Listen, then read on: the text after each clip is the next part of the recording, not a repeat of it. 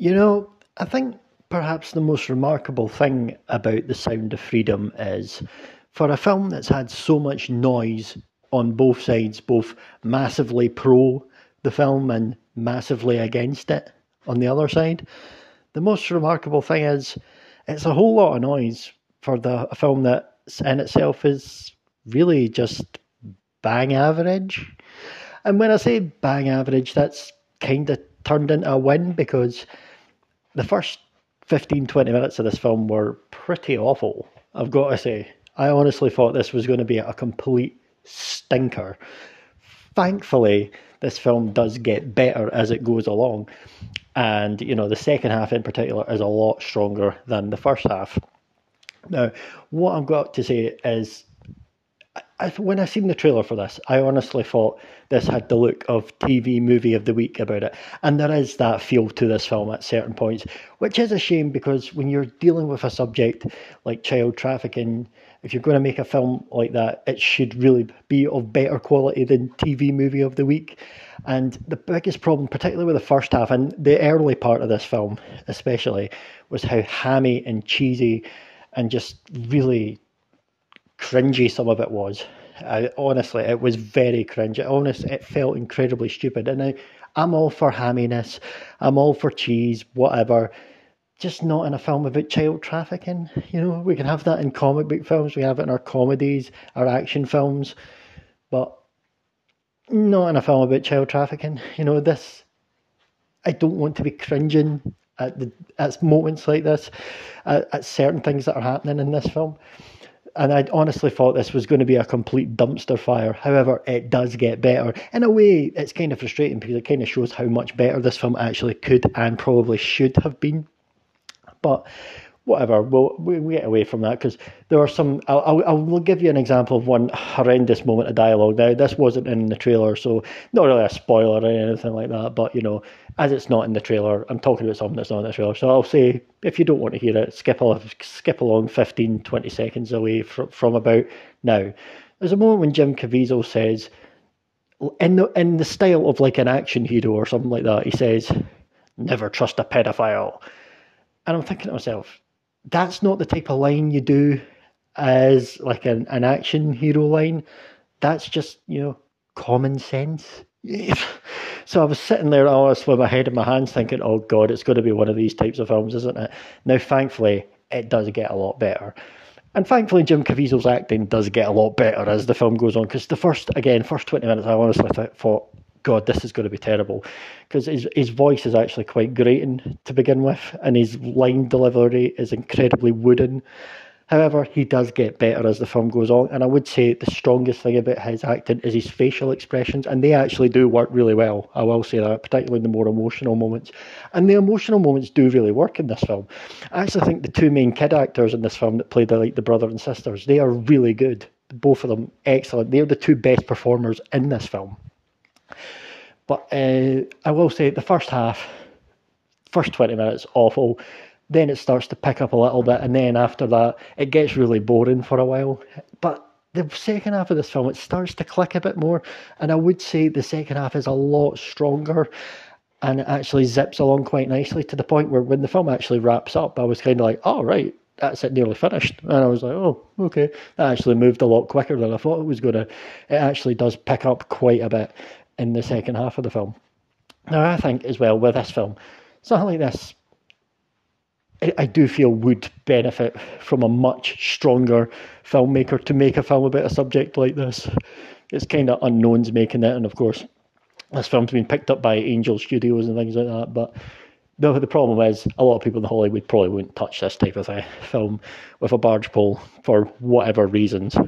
And we all know dodgy shit does happen in Hollywood. Some people are now trying to say, oh yeah, this is the proof and all this stuff, and there's a whole lot of noise on both sides, let's be honest. And we all know there's some dodgy fuckers in Hollywood, let's be honest. You can even see it this week when that guy from that 70s show, can't remember his name, got jailed for rape, and you've got Ashton Kutcher and Mila Kunis writing letters supporting them, and you're like, the fuck is wrong with you? Seriously. And when they give that half-arsed apology, it was no, you're not sorry you did it. You're sorry everyone turned on you. So, and Ashton Kutcher as well apparently has runs an anti-sex trafficking charity or something like that, and yet he's supporting somebody who's been found guilty of rape. And never liked Ashton Kutcher. He's just always found him to be a talentless, annoying cunt. And now, I've now kind of got substantial evidence to support why he's always rubbed me the wrong way. So, shame about Mila Kunis though, but, don't care how hot you are, supporting paedophiles, not paedophile, well, he's a rapist, but paedophile, whatever, but supporting a rapist, I don't care how hot you are, you kind of suck to me now, so fuck you, Mila Kunis. That's a disappointment. Ashton Kutcher, never liked you anyway, so go fuck yourself. Anyway, that was kind of not related, but kind of related to this, but whatever. Back to the film anyway. Yeah, and I know, again, like I mentioned, this film's caused a lot of arguments on both sides, and it's the usual bullshit, and there's never any nuance to this. There's people on one side who are championing it as this fucking amazing film that everyone needs to see and all this, and it's incredible, and anyone who's got anything remotely negative to say about this film is automatically a paedophile. And you've got people on the other side who are then saying anybody who likes this film is automatically a QAnon conspiracy theorist and all this shit. And like I said, I'm just here to judge this as what I seen as a film, a 2-hour film that I sat and watched. And ultimately, after a rocky first half, I thought it was all right. As a whole, it was all right. I thought the second half, like I said, moved a lot better. And it was kind of like, well, when it gets to the conclusion of the film, that'll be kind of where I judge it. If the conclusion lands, then I'll land more on the positive side. And if it falls flat, then I'll be more on the negative side. And to be honest, I think the conclusion was satisfying, and I think they did it well. So, there you go. I think the film's just about okay. It's one of those things when you actually look at the Rotten Tomatoes score, the critic score I think is bang on 60, which is on the cusp of fresh, which is just barely fresh. And you know what? I'd probably give this just about a 6 out of 10 after the second half, which means I'm just about more on the positive side. So for once, maybe the next most remarkable thing about this film is I'm kind of agreeing with the critic score, which doesn't happen very often. I'm almost bang on with that. So there you go. Maybe there's a couple of remarkable things about this film.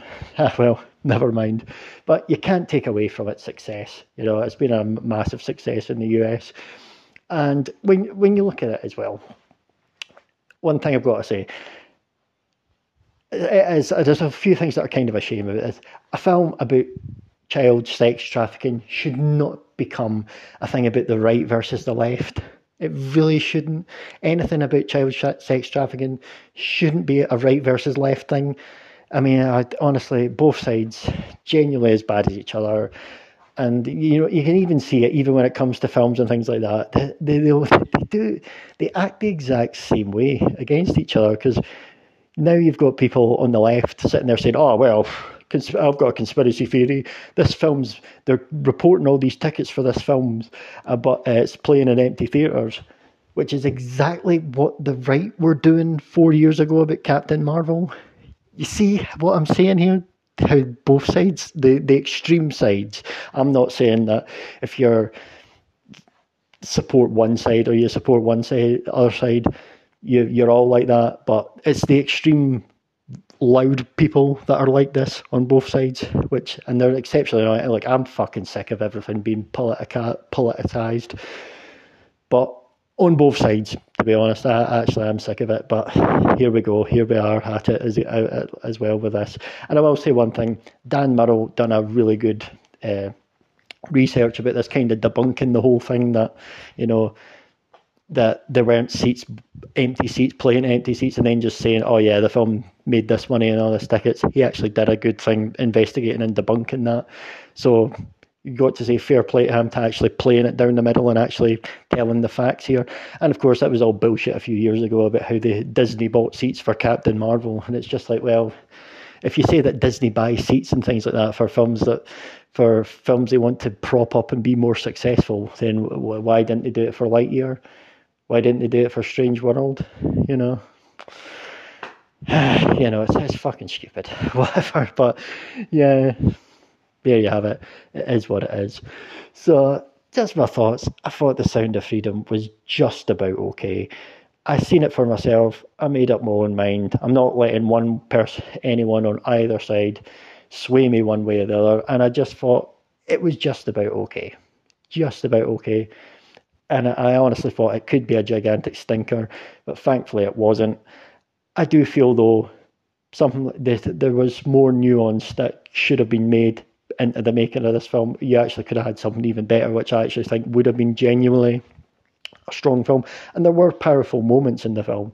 And I do think, like I said, the conclusion works really well. But there was also long patches in the film when I was bored at my brain. So that was kind of a problem, which is why it's one of those films, I've seen it once. I'll probably never see it again. To be honest, when I came out of the cinema and I went to McDonald's, I honestly bloody forgot I had actually been to see it. I honestly found the film as a whole to be completely forgettable. Not terrible, not great, just about okay.